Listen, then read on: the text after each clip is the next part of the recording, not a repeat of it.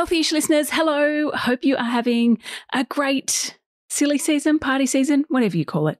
This is, of course, the daily podcast from Body and Soul. I am your host, Felicity Harley. Yes, we're all about enjoying that time of year here at Healthy-ish HQ, but how do you navigate it with your health and your nutrition intact? Well, nutritionist Edwina Ekins from Performance for Nutrition joins us in the studio to share her top tips. If you do like what you hear from Edwina, she's up on Extra Healthy-ish, where she discusses whether your health routine might be doing more harm than good.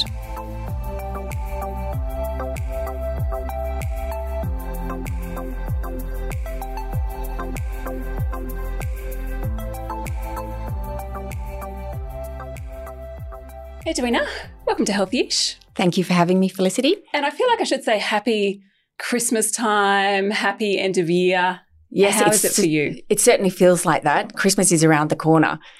I know, which kind of is equally exciting and equally horrifying. But anyway, how do we approach eating healthy at this time of year? I mean, I feel like it's so much is stacked against us. We're going to Christmas parties, we're going to lunches. Food is in front of us all of the time. How do we keep a handle on it?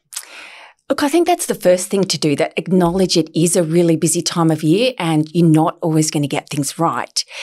In the busyness, healthy nutrition and exercise can become a very low priority.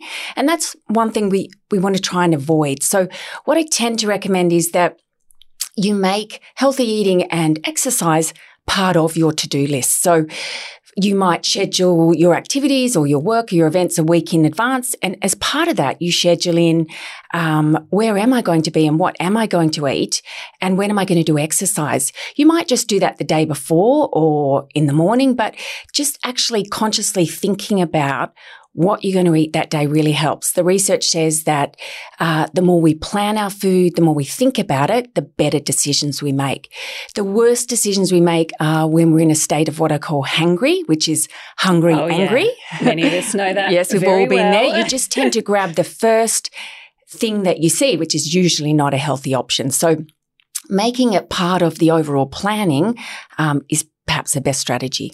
And it's hard to plan sometimes, isn't it? Like I feel like we don't make, I mean, maybe I'm talking from personal experience here, make enough time to plan it out properly, especially when we've got everything else going on this time of year.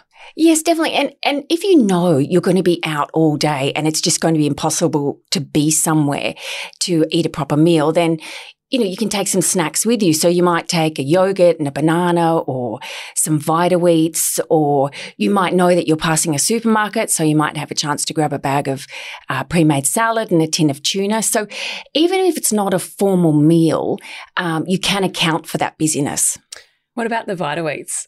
You just took me back to childhood when you used to squash the Vegemite and margarine in the Vita Wheats and they came out as little worms. We can actually leave the butter out, but that's okay. I'm a huge fan of remember. Yes, healthy-ish, true. I am a huge fan of the 9-grain Vita Wheats because they're a really good source of fibre and they're delicious. They are. What about when we're going to a party and, there's always like chips and cheese. I mean, so much good stuff. Yes, I know. Visually, it's very enticing. My key piece of advice here is if you're going to a drinks party or an event that's not a meal, then just assume that that's not dinner. So the best way to deal with that is actually to eat before you go. So you might eat a plate of leftovers or at the very least, a banana and a yogurt so that you're not reliant on those high energy, perhaps less nutritious foods for your main meal. And then you might just indulge in one or two as a treat. And if you can, choosing something with protein in it or a veggie base is the best option. But really, it's just eating before you go. Sometimes when we have alcohol at events, we tend to crave greasy foods, or people crave high fat or high sugar foods. If you've eaten before, you're less likely to indulge. Are there any particular things that we should eat, like any examples? I mean, talk about high protein. What's some things that we might see, say, obviously we should go for nuts over chips, and what about when the hors d'oeuvre plates come round and you see those, I'm just trying to think of some examples like the bacon wrapped cheese. Yes. Okay. So that's a very high energy option. Hopefully there's other options. But, if there's something with a piece of meat on it, like for instance, a French breadstick with a bit of beef or a bit of chicken, that's a good option. Or increasingly I'm seeing food placed on cucumbers or a smoked salmon on a cracker. Yeah. Anything that has a lean piece of meat on it or some vegetable content is going to be a better option than something with pastry, cheese or bacon. Yeah, good tips. And stand away from the table. I think that's what's worked for me in the past. Don't just or right where the door. Often I'll end up right at the door when the food comes out of the kitchen. I'm like, okay, let's move away from where it's coming out of the kitchen. Yes, exactly. That's what my husband does. He stands right at the entry to the kitchen, so he gets first choice. But that's not a good strategy. Of course. What about when it comes to cocktails, alcohol? We are healthy-ish, so I say it's Christmas time, enjoy yourself. Are there any healthier options that, obviously the mocktail, but anything else that we should choose? Yes. The key with alcohol is moderation. And I feel like that word gets bandied around a lot. And we have to actually define for us what is moderation. So, one of my clients might tell me moderation is 16 drinks and someone else might tell me that it's 2 drinks. So I recommend before you go out that you actually make a commitment to yourself about what moderation looks like. So that might be 2 or 3 drinks. And in between each drink, you might have a glass of water just to slow down. There are plenty of non-alcohol options out there, and increasingly in the wine and spirit space. I'm a huge fan of the Seed Lip alcohol-free gin. So that's always a good option as well. In terms of different sorts of alcohol, they all contain alcohol, and it is the alcohol or the ethanol that is toxic to our body. But the darker spirits like red wine, cognac, brandy, whiskey, they contain a constituent called congeners, which probably have a stronger after effect than the white spirits. Oh, interesting. So like gin and vodka, etc. So they're probably, even though they still contain alcohol, probably the white spirits are a better option. The other thing to be really mindful of is a lot of the pre-mixed drinks. They're really, really high in sugar. And they can taste like a soft drink. So you could suddenly have had 5 of those and not realize actually how much alcohol you've taken in and how much added sugar. Okay, next day, if we have had, I was going to say 16 drinks, but that's a hell of a lot. I could probably only have about 2 or 3. If we drink too much, with your nutritional hat on, what's the best way to deal with a hangover?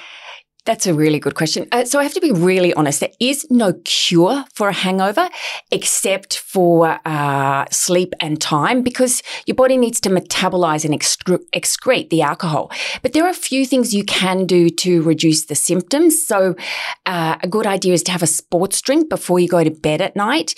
So that rehydrates the body and also replaces some of the electrolytes you use. Alcohol is a diuretic.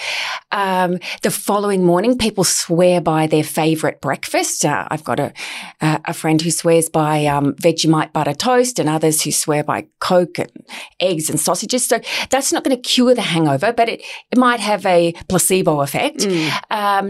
I recommend a magnesium and B powder, or even a Berocca, which is going to make you increase your energy. Panadol for headache. A coffee will make you feel more alert.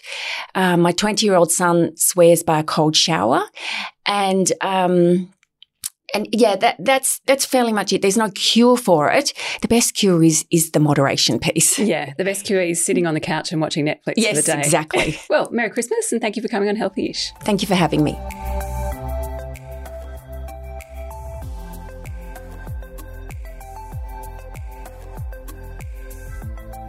Well, I hope this equips you with some extra help and info that you can enjoy yourself with your health intact. If you did enjoy this chat, make sure you rate and review it, or you can subscribe to this podcast. For more, head to bodyandsoul.com.au. You can follow us on socials, of course. And until next time you listen, well, have fun and stay healthy-ish. Hey, I'm Felicity Harley and I host Healthyish, where we chat to experts, influencers and people in the know from around the globe to arm you with the knowledge to make healthier decisions for your mind, body and soul. I think if we're going to be focusing on health, like sleep is probably the biggest component of that. I think sleep is the cornerstone. Like choose the harder option, because I've never woken up and gone, I regret that run that I went at 4 a.m. I've never done that. Search for Healthyish and Extra Healthyish wherever you get your podcasts.